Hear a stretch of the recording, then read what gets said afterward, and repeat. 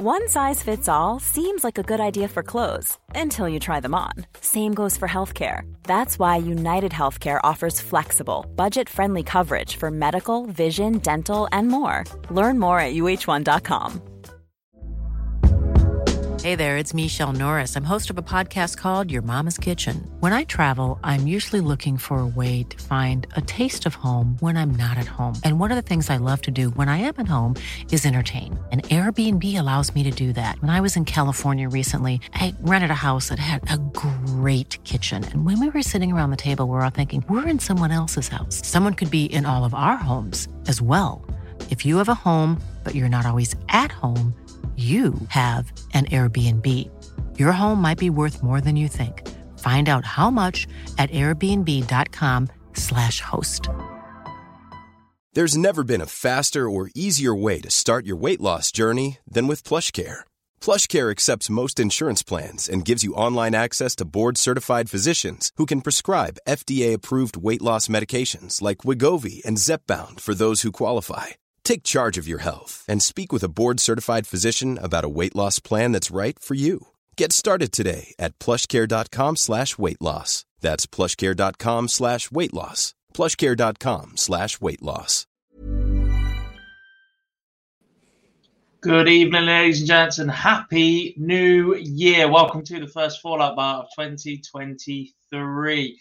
Fantastic to have you all alongside us this evening as we talk over the quarter-final action of the PDC World Darts Championship. Myself, Jack Garwood, and Mr. Cam McFarlane joining me once again. I mean, brave wearing that hoodie, mate, but I'll let it slide. Yeah, it's not gone great today. I even shaved in the Minshew tash and everything, which I forgot until we just started on here. Just in my own face. Yeah, it didn't go so well tonight, that one. But it is what it is. I've just been desperately looking around the flat to try and find my on-ear headphones, but I couldn't actually find them, so I'm gonna have to go without. Yeah, I mean, I was wearing mine for the show earlier in the tournament because I'm traveling and home for things, so I didn't fancy putting mine on. Yeah, that will inevitably be quite a big talking point of this evening. Good evening to everybody in the chat room. As it's the first one of the year, I'll say hello to every single one individually. Joe's in, Daniel's in, G's in, Matthew's in as well. Plenty of headphone emojis. I can't possibly think why. Stephen's in, Craig's in as well. Good to see you guys. Bob's back. Lovely to have you, mate. Matthew Macy, Yankee Clippers in as well. Looking for some new names. Kieran Randalls is in. Jack Nolte's in as well. Tommy, Catherine Downey. Yep, you're bang on. Colin's in as well. HJV, Happy New Year to yourself. James Borden's in. Rob, SAFC's in. Lee Seymour's in. He says a Minnesota Vikings fan here myself. Lucky boys this season. Not so much today, though. Well, it's lucky all season. Are they 12-2 or something at the minute? I saw a stat that was if you reverse the outcome of every one-score game in the NFL, they'd be like 13-0, 0-13 or something. Yeah, they're 12-3, but they are looking like they're about to go 21-3 down to the Packers, which is a bit of a surprise result because the Packers have been absolutely toilet all year. But this is a dart show, so moving swiftly on. The quarterfinal stage of the PDC World Darts Championship is in the bag, and it feels like all four games have been. There's been moments where they've threatened to be close, but we didn't get a single last set shootout. There wasn't really any late drama in any of the matches, was there? No, it was one that we thought going into it could be a really good day of action, and we could have a lot of close battles, and it just never really ignited that way, did it? The first match was the closest of a lot, and to be fair, it did look like that one could have gone long, but yeah, other than that, it was a little bit of an anticlimax today.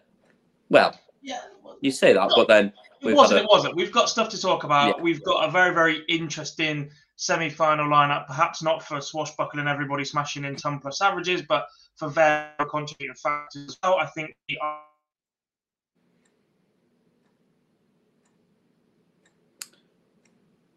league. There's plenty to unpack from today. Just the on-the-ocky action possibly didn't live up to quarterfinals of the World Championships, everybody at their A game that you would have hoped for on this occasion. Yeah, and that's it, isn't it? I mean, but it's tough to go and do it on this stage, especially when you get into the business end of it, and to perform to your very best. There's a lot of pressure on everyone up there, and it's not easy to perform at your best. And sometimes a win is more important than the performance, to be fair. Yeah, it is indeed. Before we get into the action, a couple of big thank yous. One to everybody that joined us throughout all of the shows so far. Another to everybody that is subscribed to the channel as we hit the milestone of 30,000 subscribers as the new year turned. It's a couple of hours just before that. So the team are really, really chuffed for that. So we really do appreciate everybody's support, especially if you're involved in the chat. And that means you're 100% a subscriber, because that's the mode that we have. So yeah, appreciate the fact that all of you guys are here. If you are here, do just drop us a like on the stream as well. That would really help us out. And go and follow us across all of our socials as well. Our TikTok right now is absolutely flying. And I'm not going to pretend I'm young enough to understand how or why, but it's still a great time to waste a few hours. So if you fancy having a scroll on there, make sure you're following us on there as well. Happy New Year to a couple of people that have joined the stream since we got underway as well. To Pat Everson, B. Middleton, James Borden, and Harvey Page has just joined as well. So thanks for joining us. But Cam, I suppose we better actually look back at some darts now. We start off with the first quarterfinal. We're just going to go in game order. Dimitri Vandenberg against Johnny Clayton, and it just seemed to be one of those tight and tense affairs of two players that haven't had the seasonal success that they have in the last couple of years. And it felt like a game that was going to define either their seasons, and they both felt the pressure of that all along. Yeah, I think you're right with that. I mean, it's the first time this tournament we've seen Johnny dip below 50% on the finishing. He started off really well. Through the first couple of sets, he was sort of strong on the outer ring, and he was still above 50%. But then it fell away a little bit when it mattered really for him, and it was a bit of a surprise because he's looked cool all week, all 2 weeks up until this point, and I kind of expected him to get over the line in a close one here. I thought if it did come down to a scrappy affair, his finishing would be the difference, but it turned out to be the scoring power of Dimitri giving him more opportunities, and he took more of those chances and actually finished up with a higher checkout percentage than Johnny in the end as well. Yeah, I mean, to get to this point, Johnny's been at 50% checkout percentage for the entire tournament. To finish this match with 35, normally you'd expect you can still get away with matches at that level. 35 to 40% is where you'd expect if you're hitting one of three, especially if a lot of those one of threes are at the end of a three-dart combat, 3 darts in hand sort of thing. But the scoring power just wasn't quite there to match that from Dimitri, was it? I mean, he dominates the 140s as you expect, but it still felt like there was just far too many loose darts from Johnny Clayton. The first dart wasn't quite sitting right, and that switch was causing him all sorts of problems. I don't think I've ever seen Johnny Clayton hit as many big sevens as he did this afternoon. Yeah, and I think you're right. I think he's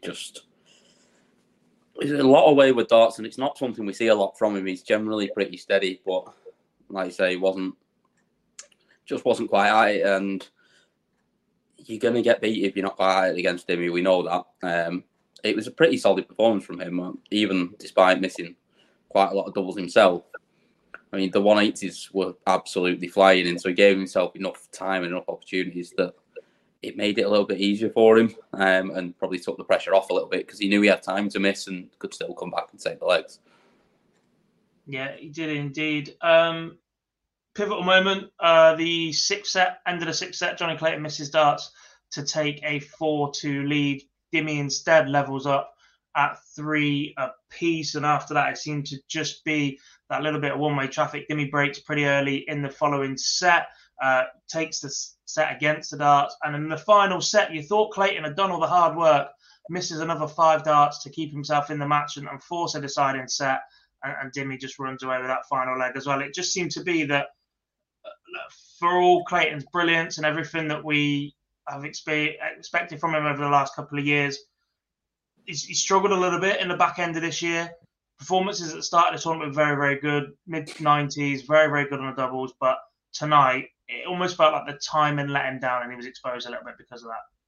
Yeah, it did. Like you say, I mean, going into this game, you'd wanted one player of the last 8 that you'd have wanted hitting your double if you needed it, you'd have had Johnny. And when it came down to it, like I say, that second to last leg in the final set, 4 darts at double missed, and none of them particularly close either. They weren't particularly well thrown either, and he kind of crumbled a little bit when it mattered. But not something we usually expect to see from him. But I mean, everyone's due an off day on the outer ring, aren't they? So it just came at the wrong time for him, unfortunately. Yeah, in his first ever World Championship quarterfinal. There are some wider implications potentially for this match in terms of where these two are placed in the world and the seasons that they've had. Potentially, there's a couple of people talking this up as what was a Premier League shootout as well as a World Championship quarterfinal. And with that, I suppose you have to explore a varied response to Dimmy's. I don't want to call it antics, I don't want to call it reactions, but the way that Dimmy will reset himself in the middle of a leg, or the way that he'll take his time to compose himself, etc., and how watchable that is. Where do you stand on that topic? Yeah, I don't know. We've discussed this before in terms of what we think that is, and whether it's for his benefit or whether it's sort of for the other player. I do think it is just something that he feels he needs to do when he's up there. I don't think it's really gamesmanship. I mean, we saw him do it after taking out a big checkout at one point and then take his time to then go up to the hockey and start the next leg. And I think it was more for him because he kind of got there and then went, no, actually, I need to reset and start again here. And then fired in a 140 or 180. I think it worked for him, however he did it anyway. It's not great to watch. I mean, that's the wider implication. Look, I think we've discussed this a fair few times on the live lounge in particular, and then we do unpack it a little bit whenever we see Dimitri play.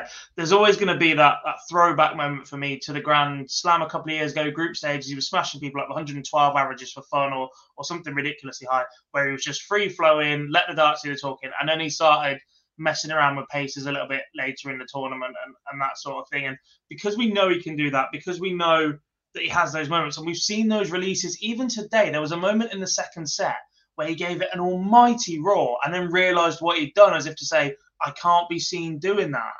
It sort of felt like, oh no, I've just done that in front of a camera, now I've got to step back and do it. That's how it feels as a viewer, I think, sometimes coming across, because the natural reaction is to give it that roar and to let it explode. And we have seen that on the hockey. And I guess that's the other argument we've been having on social media, and people always have, is the Premier League is about more. And look, Dimmy is at an advantage in the fact he speaks 5 languages. His walk-on is very, very entertaining. He fits the image of a dart player that Sky and the PDC want to start going down to try and attract bigger and bolder sponsors to move the sport away from the image of your average pub player, mid-30s to 40s bloke with a bit of a beer belly on and whatever else. Dimmy ticks all of those boxes. But is his on the hockey persona now working against him in that regard? I don't know, because I still think we see enough from him and the play. Like when he actually starts throwing, his rhythm's still pretty rapid. I don't really think it does. I still think what he gives you, and he's a big 180 hitter. He'll fire in the big finishes. It's exactly what they want in terms of that crowd for the Premier League. And like you can get that with Peter Wright, but I suppose you get the walk on with Peter Wright as well. You get the entertaining comments afterwards, which we're going to discuss on Dimmy again in a minute as well. It's almost like they're mini versions of each other. Just Peter Wright doesn't take that moment to do his best Mr. Miyagi impersonation, for want of a better phrase. Yeah, I don't know. But yeah, when we're getting into the post-match, and the do you know why you said post-fight? Because the way he took the mic was like AJ taking it in after the Usyk fight, isn't it? Exactly that. Yeah, it was, and I mean, I almost think you've just got to be a little. I think someone just needs to be a bit stronger and say, no, actually, you're not having the mic. Sin is to give any dart player the mic on the Alexander Palace stage. We've seen it with Barney and Bunting, we've seen it with Gurney, and now we've seen it with Dimitri Vandenberg. Do not let them just take the mic. Michael Bridge, that is on you. That's it. Keep hold of that mic. All right, let's see what happens when we put a few more mics in front of him, though. This is Dimitri in his post-match press conference after his 5-3 victory over Johnny Clayton. We'll see. At the moment, I'm just doing my thing. I know I can step up. I know I can hit 13 dart legs. I know I can hit 12 dart legs or lower. I really want to make history as well by being the first player hitting 2 9-darters at the World Championship. But yeah, as always, step by step, game by game, set by set. We'll see. I'm not afraid of anybody. If Dimitri rocks up the way he can, everybody has to fear me. It doesn't matter how good you are. I can hit 13 dart legs, 12 dart legs on a row. I'm working hard, I'm practicing hard. Everybody around me is supporting me so much. I've got the right thing around me. There is no reason why I couldn't. I'm just 2 games away now from making my dream come true, and I really hope that it keeps going the way it's going, my way. Just to add to his antics on stage, he's now referring to himself in the third person as well. Yeah. I don't like to sit here and bash people, especially not when they've just won one of the biggest games of their career. But third person, I don't agree with. It's counted. Talking about wanting to be the first player to hit 2 9s in the same tournament is bigging up the amount of times he hits a 12 and 13 dart. Well, they're different visits. Let's count. And yeah, I think everybody hopes that their dream just continues to be fair, but they've got to say something in interviews. So can't expect absolute war and peace from them, despite the fact Dimmies tend to last just as long as that book does. Into the second quarterfinal of the afternoon. And it looked like this was going to be a pretty comprehensive win for Michael Smith. There was a moment where I turned to social media and said the composure's completely different. He looks like a different man. It's going to take something spectacular to stop Michael Smith. Can see plenty of Michael versus Michael finals in the future and going ahead. And then all of a sudden, Stephen Bunting just started to reel Michael Smith in a bit. Bully Boy gets over the line in the end, but by his own admission, that was not the best performance we've ever seen from Michael Smith on the World Championship stage. No, it wasn't at all. Yeah, it seemed absolutely done at 4-1. I think we're all thinking, right, this is an early end to the session, and we'll get on and prepare for the evening. But all of a sudden, like you say, Stephen just came back into it and looked dangerous. I mean, anytime he leaves himself on 160, it just looks like it's going as well. It just looks like it's just the easiest shot in the world for him. I was surprised when the second one didn't go in, to be honest, with how he was playing at that point. But yeah, I think it went from being a clinical, comprehensive performance from Michael to thinking, oh, he got away with one a little bit there almost. And to be fair, it was still pretty solid. I mean, the scoring was absolutely nowhere near what we know he can do. Yeah. But the finishing now just looks like he hasn't got to worry every time he steps up to throw a double. And he's getting himself through games that he wouldn't have won previously because that finishing power is there now. That hasn't always been his biggest asset. Even when the set started to go away from Michael at 4 and up 4-2, 4-3, etc., it wasn't his finishing that I thought lacked the composure that was the reason it was letting Michael Smith get away from it. He was just being outscored and outplayed. There was a little moment of petulance in there from him, which I thought we'd start to see out of his game, but I think that's a little bit of frustration.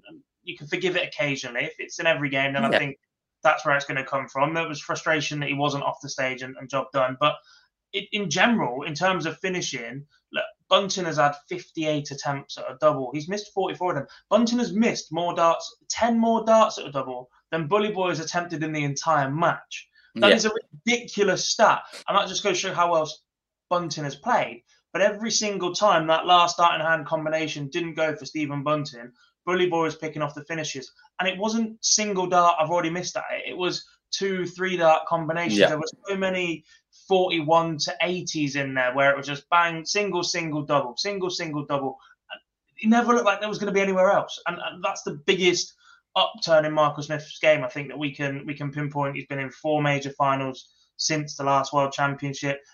It's strange to bet against him to be in another one right now as well. because we know he's got that extra level of scoring power if and when he needs it tomorrow. Yeah, and that's it. Like you say, I mean, Bunting scoring again for the third game in a row, just been absolutely just massive. I mean, 25 140s. I think he did something like 46 over the last 2 games as well. Just the scoring power is incredible from him, and another 14 180s. And to miss 44 darts at a double and still average 97 is one hell of a performance. But it just shows you that he got a little bit weirded by Michael Smith in that he's averaged 91, Smith, and still gone and won with a bit of a cushion as well. Yeah, I want to talk Stephen Bunting because he seems to save his best performances for this World Championship. 2 years ago, he made the semi-final, so he's just gone a long way to defending a large chunk of that prize money. Not all of it. He falls a round short. We've seen him make deep runs to the semi-finals of the match play before as well. In terms of ability, when he first moved over from the BDO, big things were expected. Won a Pro Tour after the first 18 months, didn't quite go to plan. He is more than capable of.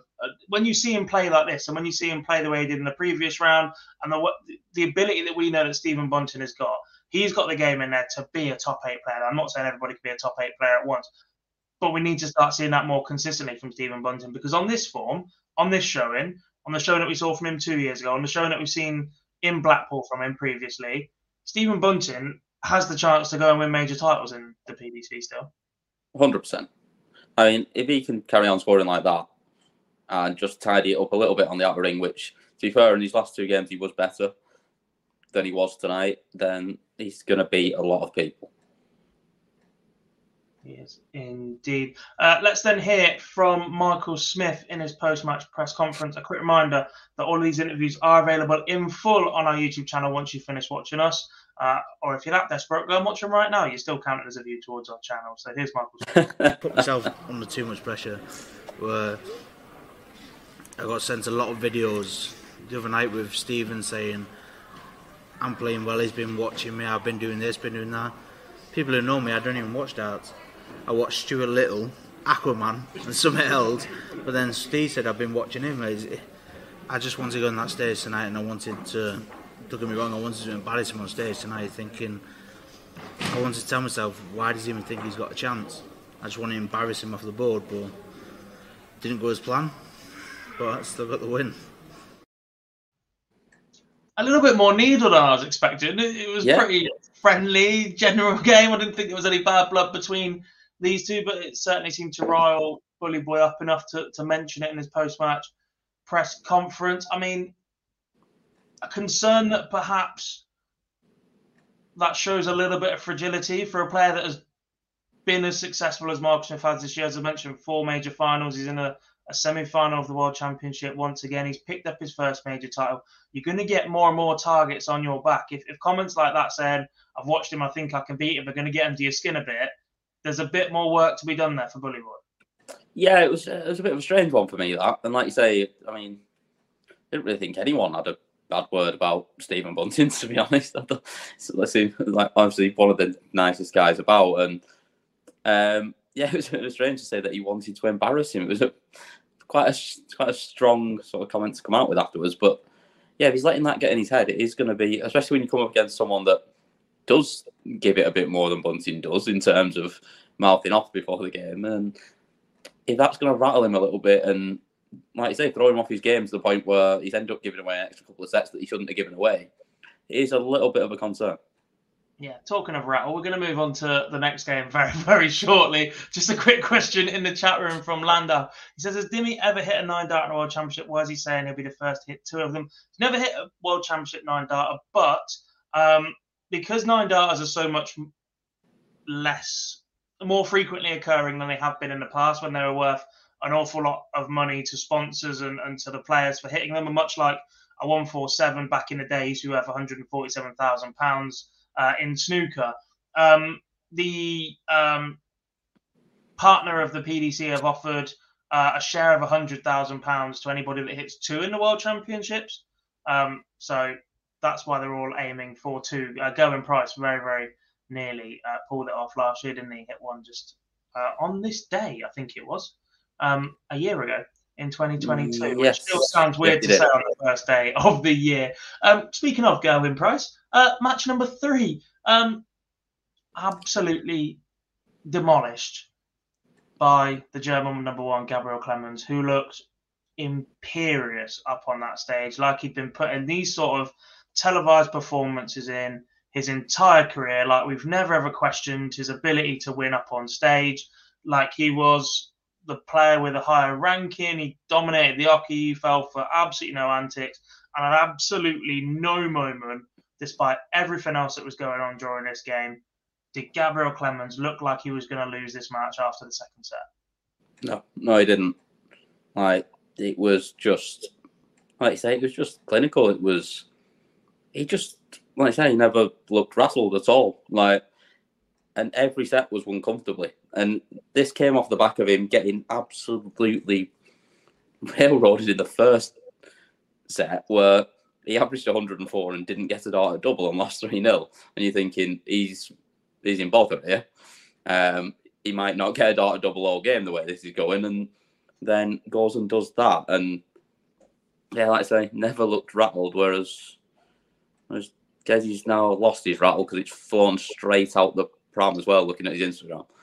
Yeah, well, I have a copy of that to show to people that perhaps may not have seen it so far. We'll get onto that in a little while. I mean, that first set from Gezzy, you're looking at it going, this is what we've been waiting to see from you. 15, 12, 15, 107 average, I think it was. It was the performance we've been waiting from Price, who hadn't quite produced it yet. Everyone was saying he needs to up his level. There was a chance that he could be caught out here. You start like that, you think maybe that's enough to scare Clemens off a bit, given his history on TV. And then the second set is a huge response from Gabriel Clemens. And he just runs away with it after that. Yeah, and he completely outscored him.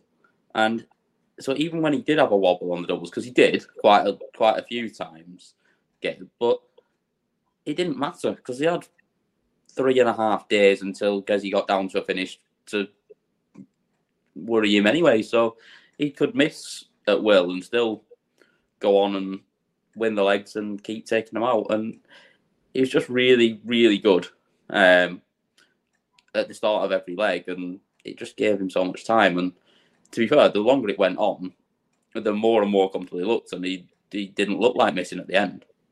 Yeah, I mean, there aren't many key points to talk about in this match, and I appreciate that despite the fact Gabriel Clemens has just become the first German player. He was already the first German player to reach a quarterfinal. He's now the first German player to reach a semi-final. There's only so hyperbole we can chuck at that performance from Gabriel Clemens, and we're going to look ahead to a semi-final shortly afterwards. The talking points here are around Gerwyn Price. So whilst we want to big up the fact that Clemens has just won, the world number 1 has just done a couple of interesting things within that match. And there's things to talk about within that. First of all, the ear defenders emerged after, I think it was the 4th set, 3-1 down. Them on his head. Clearly at that point, he decided he'd had enough with the crowd. I mean, at times I thought they gave him an okay reception in terms of the walk-on. It wasn't, look, there were boos within it. A few boos, but no matter what, I just think we're at that point now where we are at that point now, because there's been such a back and forth of it before in the past that Gezzy's been interviewed and quoted as saying, bring it on, I like it, I need it, he thrives off it. You're just going to keep picking that up a bit. Well, to be fair, I don't even think it was that. I'm shouting that he's added Leicester before from the people sat right at the front in a slightly smaller, quieter arena. That's where you draw the line, right? But in terms of just a wall of noise of booing, I don't think there's an awful lot you can do about that. And I also think that Price has to shoulder some of the responsibility around that because of the way that he's behaved towards crowds in the past. Yeah, but I actually don't think it was that today. Like there was a bit of booing on the walk-on, but that's because there were 800-900 Germans in there again, like there have been every day, and every single person that's played Gabe has had to put up with that at the start because they're all there supporting Gabe. So you're going to get a few boos from the crowd when you're playing against the player, and it's essentially like a home game for him, which every game has been for him this week.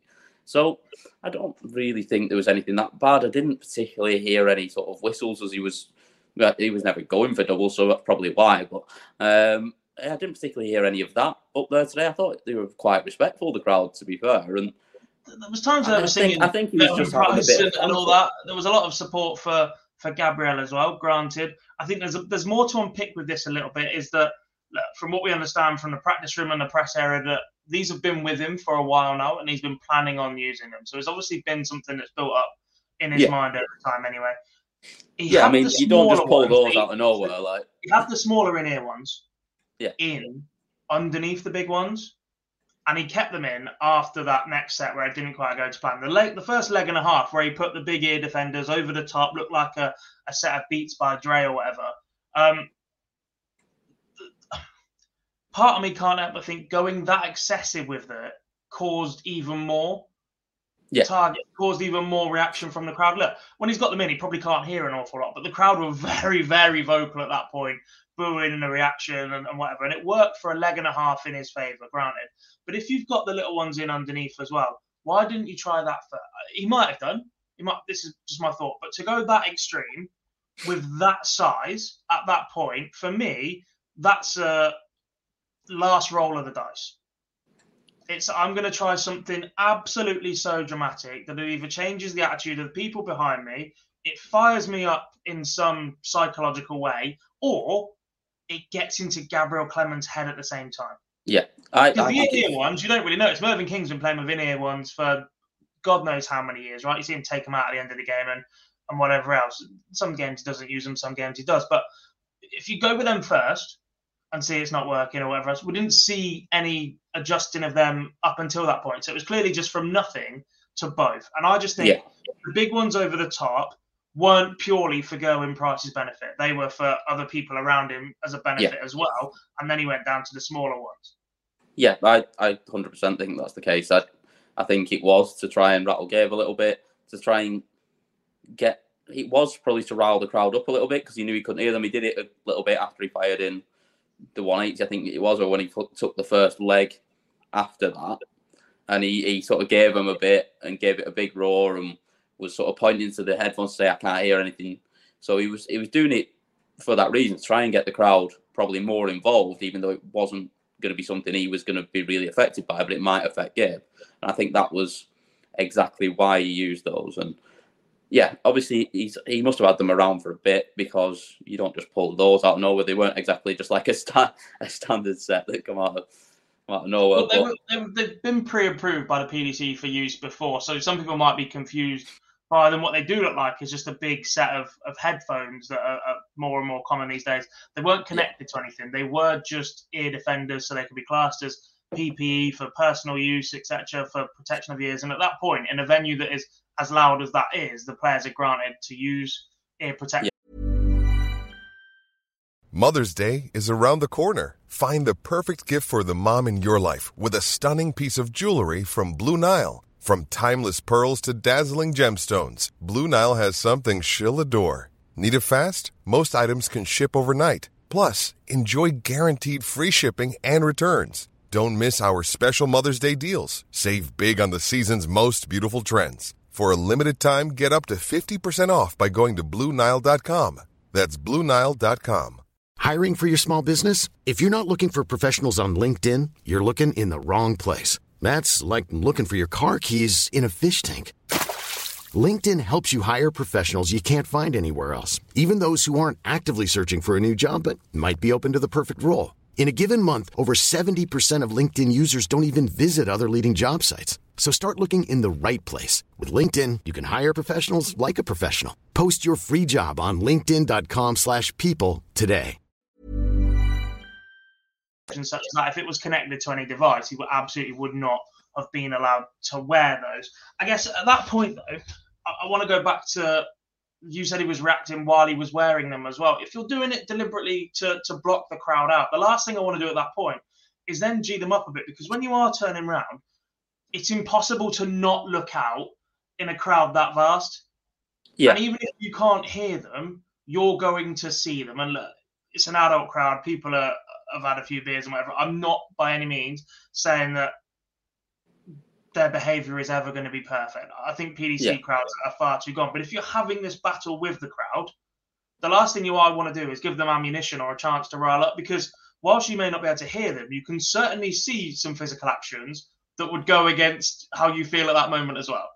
Yeah, but I don't think that's what he's concerned about. I think the noise while he's throwing or while he's up there is probably more what he's concerned about. I think what he can see in the background, I don't think really bothers him, to be honest. Yeah. Right. We do have a picture of the post he put on his Instagram story. Later over the top. So he said, so frustrating. You play all year round preparing for this one tournament. So good, and I wasn't let play, but good luck everyone left in. Not sure I will ever play in this event again. Now, we've seen similar in the first couple of rows of information or the post before. Yeah.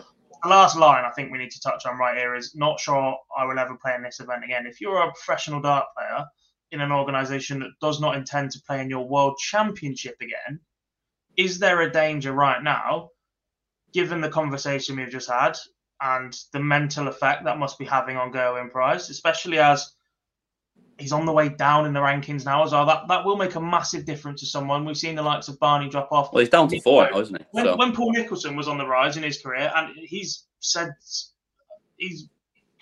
something that I thought on social media as well to start with. He hasn't responded to my question yet.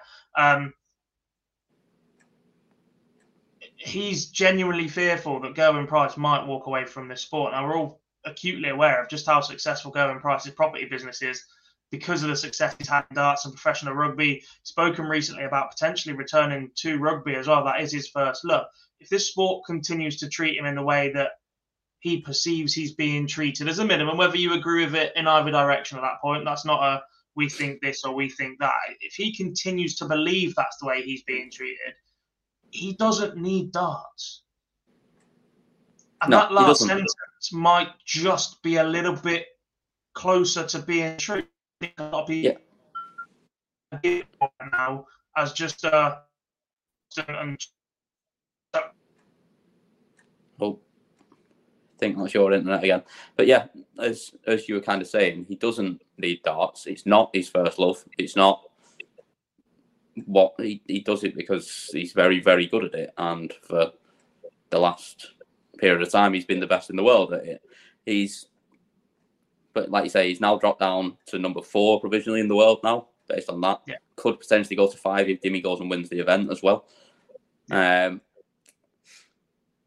Which obviously, like you say, would make a big difference. I mean, it would actually rule him out of an automatic qualifying spot for the Premier League. I don't think there's any point where he doesn't get picked for it anyway. But crowd, and you go around 16 different venues in the country and in the world where you're only going to Cardiff once and you get the support and everybody else is on your back.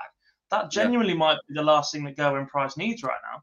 Well, yeah, definitely. And I mean, if Timmy does end up above him and he ends up down at number 5 and he's not automatically in based on being in the top 4, and he's saying that he's not going to play in the World Championship next year, do you even then pick him? Or do you say, if you're not saying you're not going to play in the World Championship, you can wave goodbye to your shot at 250 grand as well? I guess the other thing to consider is that as long as he does continue to drop down the rankings a little bit, not only have you got that battle with yourself and the ability and to climb back up, and that battle for one that's been raging all year with Peter Wright, it looks almost set that he's going to lose that right now. I think Peter Wright is staying 1-1 after this tournament unless Smith or MVG win the title. So Gerwyn Price will not be in that position at all. He's got the slide of the rankings plus the internal debate about whether or not he wants to continue playing in front of these crowds. Jamie's just said darts doesn't need Price, darts has MVG. You need people that can stop MVG. The biggest criticism that darts had for 15 years was that Phil Taylor was too dominant.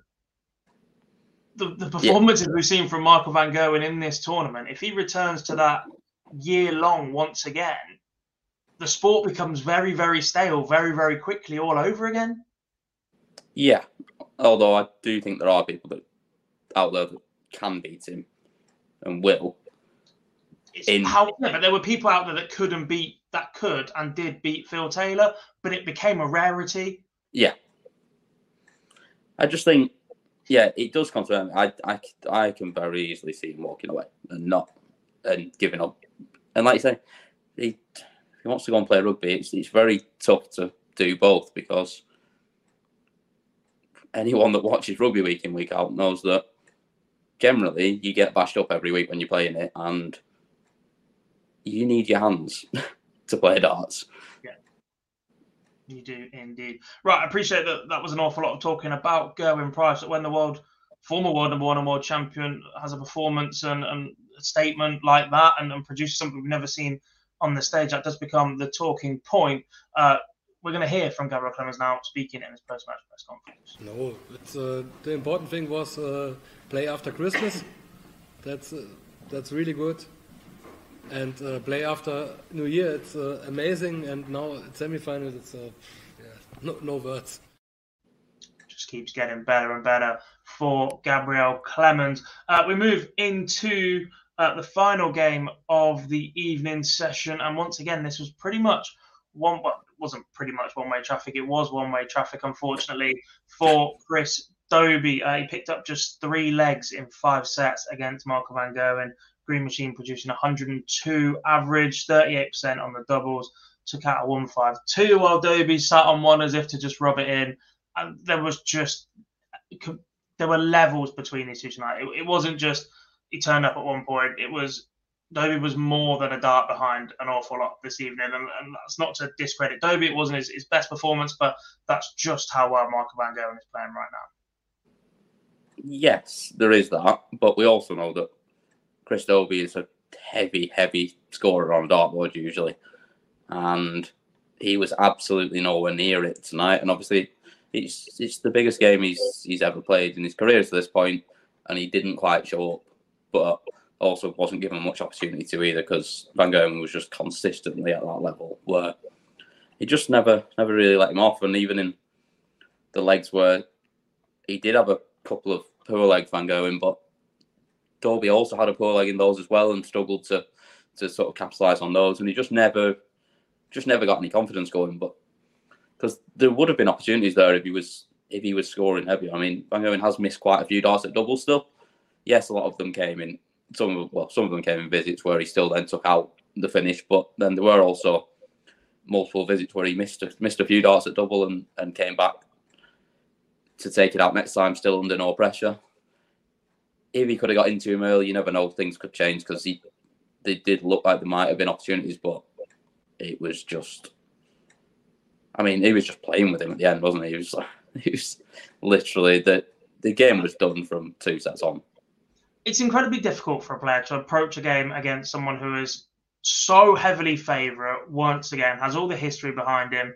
Dobey is in the biggest match of his career at that point. We're fully aware of the level that Dobey can produce. Whether or not he's got that close to repeating that on TV often enough is a different matter, but constant pressure against the tournament favourite. I mean, you tipped an upset at one point on this show, but only if Dobey got off to a good start, and that was just completely taken out of his hands once again. And once you're chasing somebody as good as Van Gerwen, every single dart that doesn't go where it's supposed to just puts you further and further behind the 8 ball in this regard, because Van Gerwen he's a ridiculous man when he's chasing you down and got a bit of momentum, but as a front runner, there's no relenting.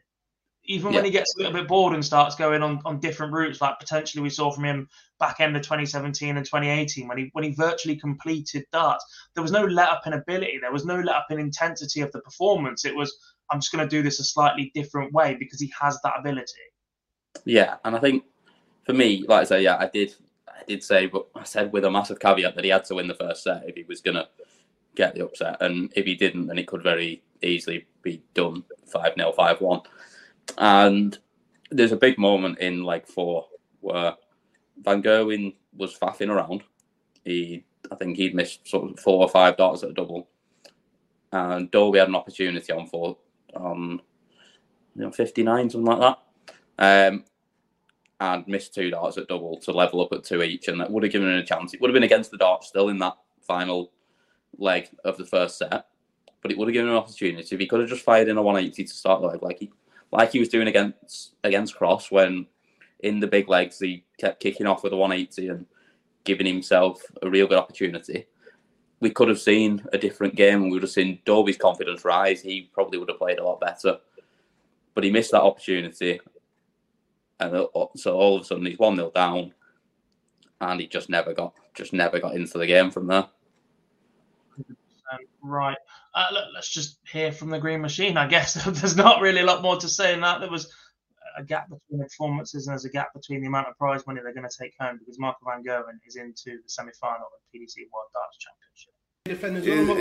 His air defenders was behind him, and I only said to him, you don't have the balls to put him on the air, and he did. So I just was trying to wind him up. But in this position, with his capability, with how big he is in darts, I would have done it. But he's been going through a rough period, and that doesn't always make it easy. So, yeah, players. I don't think. Nah. It's never been done in darts before. I think. And also, guess he doesn't need him. But he's a bit in a tough period at the moment, so he's trying to think about things. But he shouldn't put himself in that position. But that's darts, unfortunately. There's a very big grin on Mr. Barr's face in the back end of our streaming software when I just started playing that clip, because he hadn't pre-warned us what was going to be spoken about. We knew exactly what he was doing, asking Van Gerwen about those ear defenders, and I think he got exactly the response he was expecting. But in terms of Van Gerwen at the minute, he is back to that relaxed, jovial character. I mean, even when he was struggling, he was still saying the right things. If I play my A game, everybody's scared of me, etc. And I think that was shrugged off an awful lot because he just wasn't getting anywhere near that A game. Or if he did it for a round, and then he dropped off to an 80s, low 90s performance the following round, and you had absolutely no fear he was going to back it up at that point.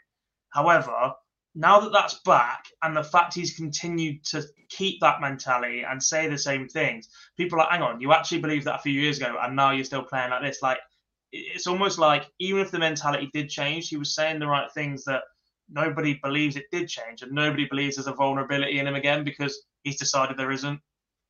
Yeah, basically that. And we saw it on stage as well when he was interviewed afterwards and got told that Dimmy's confident ahead of it. What's that, sorry? And he didn't take the microphone. Apologies, I just had to cough. But he didn't take the microphone, but he was told that Dimitri's confident ahead of tomorrow, and he said, "Oh, he's confident, is he? He won't be tomorrow." That's like he's got that, like you say, it's that little cheeky edge, and he just kind of almost knows he can do whatever he wants right now and say what he wants because he's backing it up every single time he's going up there. Yeah, 100%. Speaking of tomorrow, let's look ahead to the two semi-finals we have here at the Alexandra Palace. Starting, they're both in the evening, aren't they? Have I made that up? Yes, they are both in the evening. I'm not sure what order they're being played in. One's got 7:45 for Smith, Clemens, Vandenberg, Van Gerwen, and then TBA for the other one. So. Yeah, which probably means later on because Van Gerwen's your big draw now, so he'll be the prime time spot. Yeah. But we're going to go the order that I've got them on my screen. So we're going to go Dimitri Vandenberg against Van Gerwen first. Reminder, race to 6 sets now. Yep. Chat room get involved as well. We've still got plenty of time, and I might even get all your predictions up on screen if I can click them quick enough, depending on how many of you guys get involved. Vandenberg, Van Gerwen, score predictions, go. It's a tough one because I do think. No, I don't think. No, I think Van Gerwen wins this easy. I think the biggest concern for me in this game for Dimmy is if he tries to faff around and slow it down, because you can't slow Van Gerwen down. Like, even if it takes him, even if you slow him down getting to the hockey. Once he gets there, his rhythm is exactly the same, and he throws all 3 darts the same every time. So it doesn't affect him. It's not going to make any difference. If anything, it'll just piss him off a little bit, and he'll play better because of that.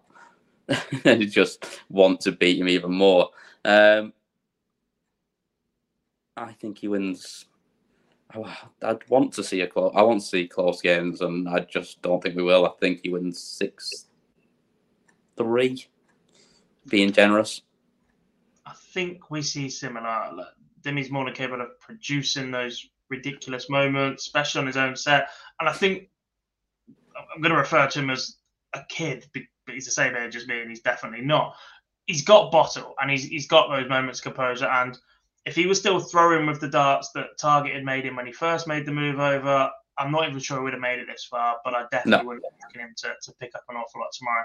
But these are so similar to the ones that gave him so much confidence when he was winning titles. Let's not forget, he did win 2 World Series events earlier this year, right? So he's beaten all the top guys, all the Premier League guys, but that was before he moved manufacturer, before he changed barrel, right? He's gone back to something as close as possible to that now, made by his new manufacturer. And it just seems to have reassured him in every single moment that he needs it. However, I just don't see anything other than a Michael van Gerwen title at the minute, let alone this match. So I too, I'm going to say 6-3 Van Gerwen. I don't think there's many people that have predicted upsets in the chat room. So pretty much everybody's Van Gerwen when I say the scores out, just to say trying to worry about reading people's names. Yeah, there's not one.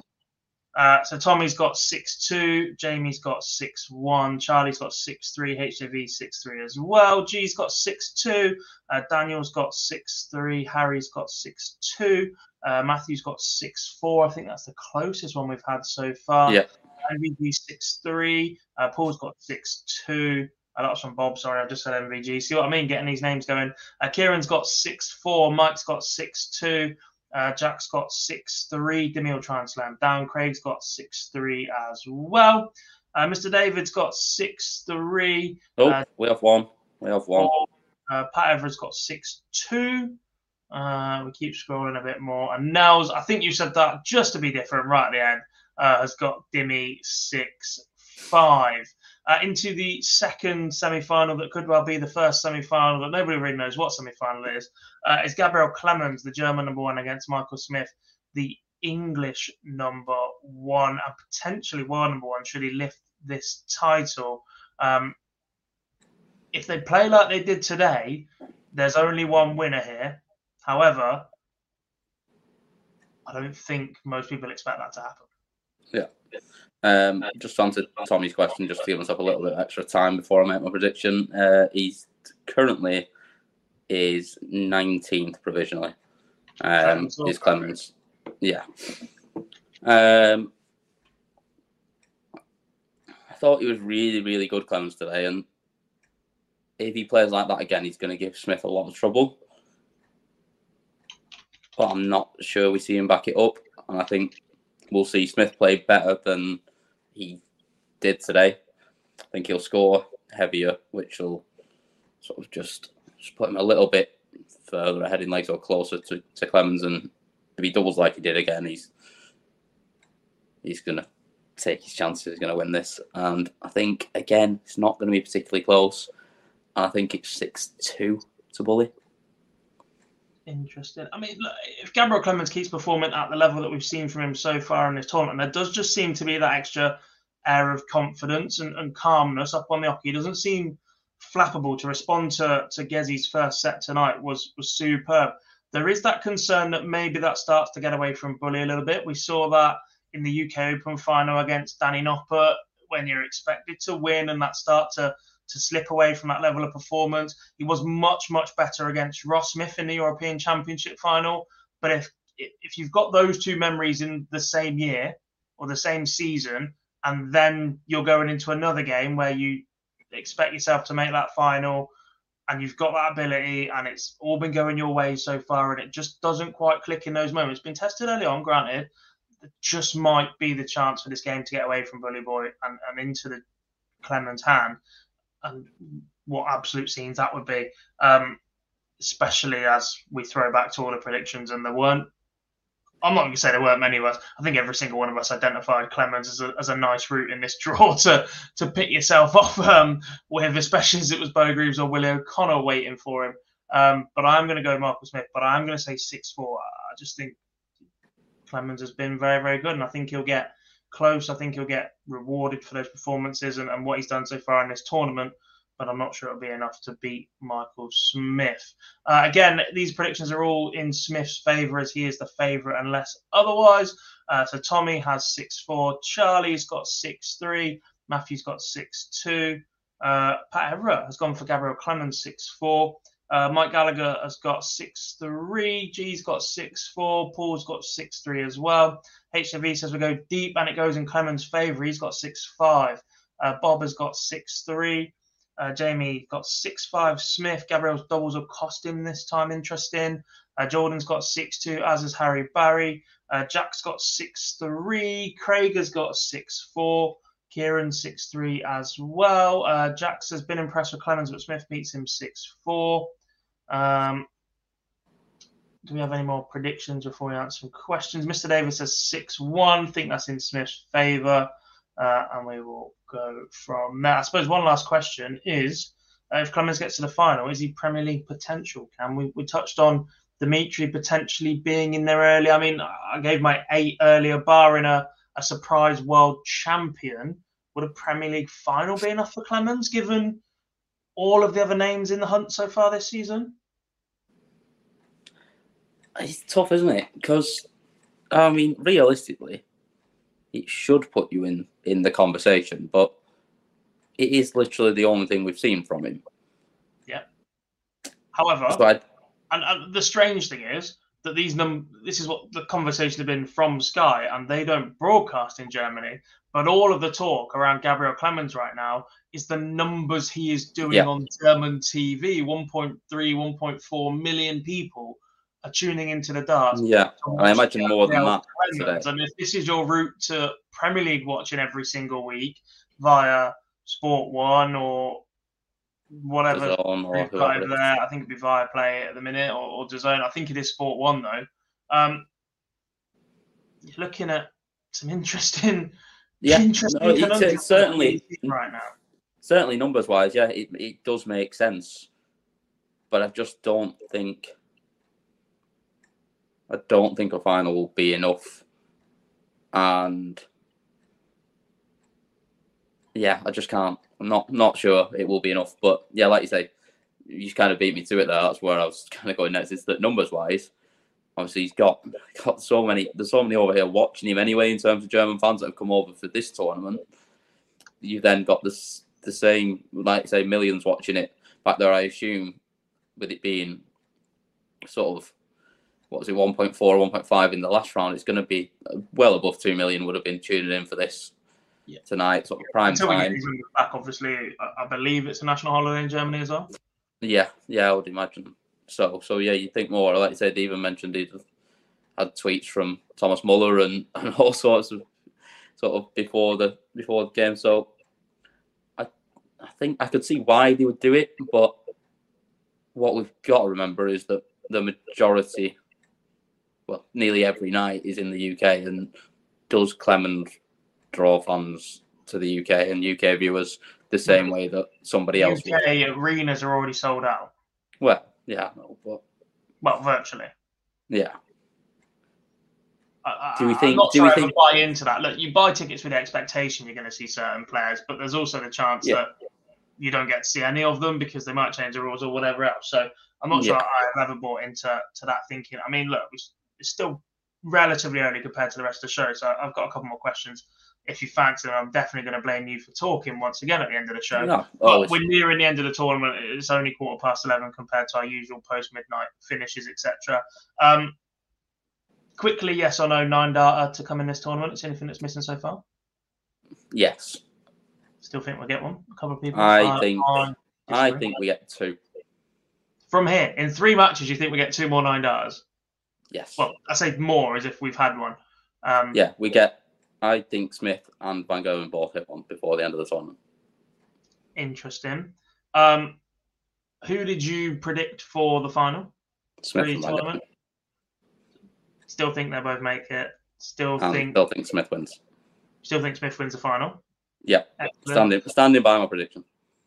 And the final one, look, I appreciate this is the World Championships, but I will spend all year hating conversations around the Premier League, but I think there is one more conversation to be had right now is, do we think we will get the announcement after the World Championship final? Or given the performances we've seen with Clayton losing, we've seen Joe Cullen fall a little bit earlier, Luke Humphries has been ill through this tournament but was tipped very hotly, Nathan Aspinall falling a little bit early but was in contention as well. We've got Dirk van Dijvenbode in contention. We've now got Clemens going deep, Dimitri in there as well, Danny Noppert, Ross Smith. Will they wait for the Masters? Will they chuck all of these names into Copenhagen and just say, these are the 8 players we've got lined up for 1 or 2 spots, go and have at it? Or will they wait until the Masters? However, very, very small turnaround time from the end of the Masters on the Sunday and the Premier League starting on the Thursday. Yeah, exactly that. No, I don't think they wait for the Masters because, like I said, it's too short of a turnaround. You can't announce it, the full field. Whether it's only down to 1 spot or 2 spots, I still think it's too close to it. So I don't know if we'll get the announcement straight away. We were discussing this in one of the other group chats I was in earlier on whether we would get it straight afterwards or not. I don't know. I suppose it depends. If Clemens makes the final and then could potentially go on to win it, I don't think you can announce it straight afterwards because I think there's going to have to be some thought process around whether he gets in or not. Yeah. If it's Smith and MVG in the final, I think possibly we do get the announcement straight afterwards. Given that only Josh Rock, whose name was being tipped a little bit, isn't in that top 24, are we looking at the Masters?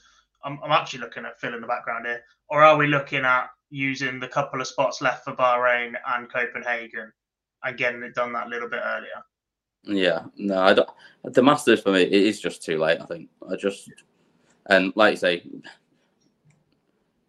I think it's too soon for Josh Rock as well.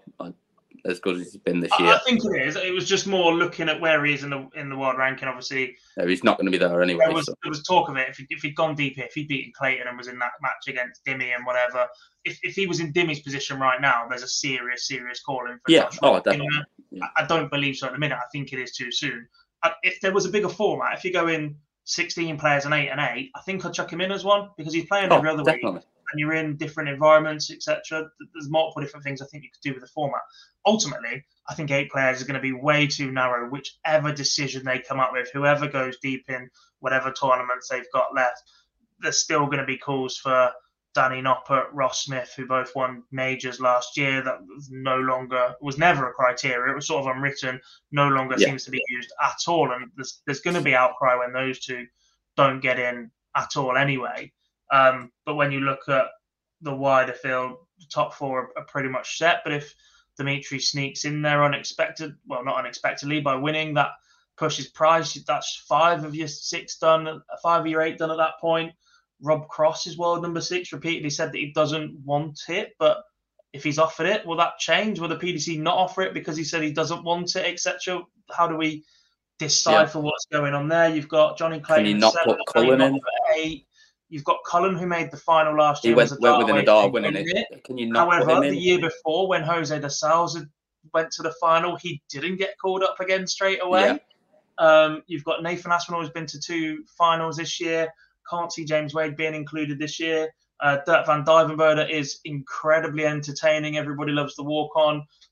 Potentially needs to win more of his B game, I guess, but blown away by a very, very good Van Gerwen. I think most people have done that, and to be drawn on that side of the draw is a bit harsh for people. You look further down, Ross Smith's won a major. I think Dave Chisnell's performances this year in terms of ability and performance have been in contention. In terms of what he's won, perhaps not. You look at the old guard. If Gary Anderson is going to disappear, do they give him one last dance? Barney's off to a World Series. Yeah, you do talk too much, you are.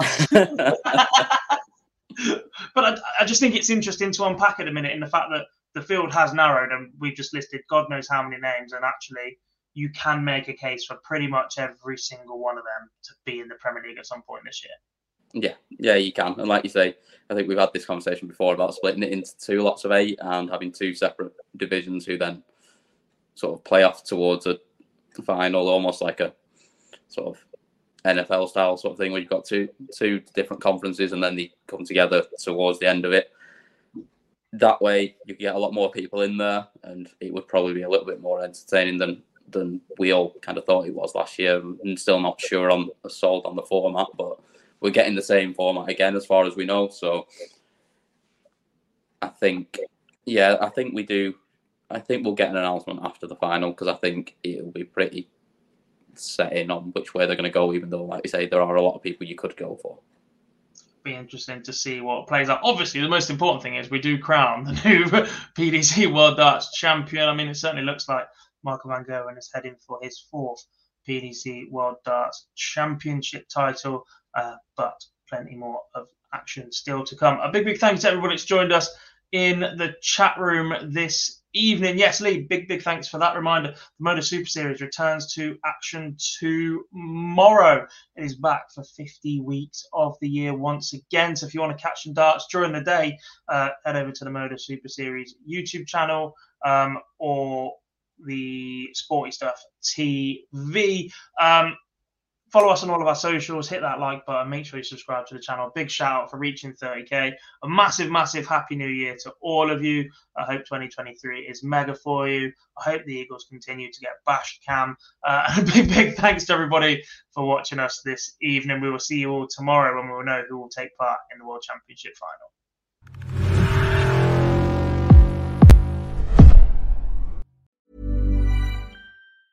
Hey, it's Danny Pellegrino from Everything Iconic. Ready to upgrade your style game without blowing your budget? Check out Quince. They've got all the good stuff, shirts and polos, activewear, and fine leather goods, all at 50 to 80% less than other high-end brands. And the best part? They're all about safe, ethical, and responsible manufacturing.